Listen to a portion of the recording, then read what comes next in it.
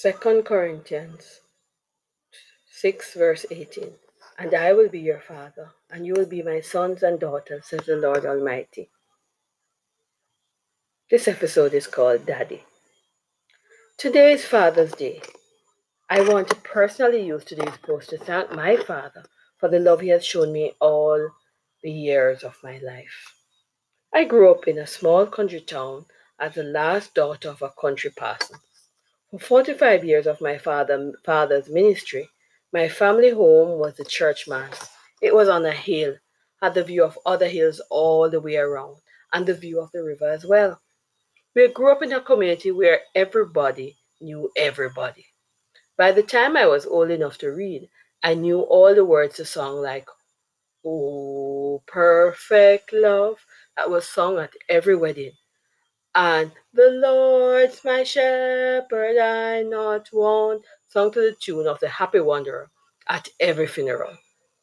We attended rallies, harvest festivals, and concerts, not only at our church, but at others in the community.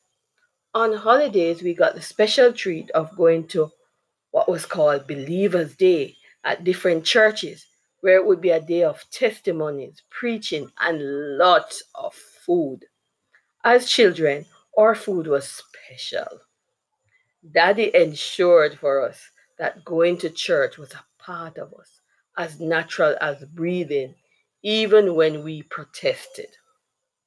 My daddy not only preached, but was an excellent baker. This meant that the house always had some sweet treats: buns, tortas, sweet potato puddings, bread, to name a few. As children, we had to wash, dry, and grease the pans, but we are also his official tasters. Yum yum. People would come from far and wide just to collect theirs. My mom was famous for giving away everything, knowing that daddy could bake more. Daddy's saltfish fritters on Sunday morning was something else, and his cooking was simply the best.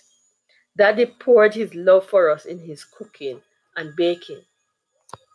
Going to the sea with Daddy was our absolute favorite thing to do. As kids, for 1 week per year, we had a seaside vacation, spending many hours in the water watching sunrises and sunsets.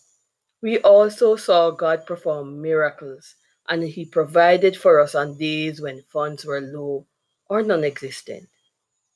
To this day, jumping waves at the beach brings back memories of those times with my dad and a lot of joy.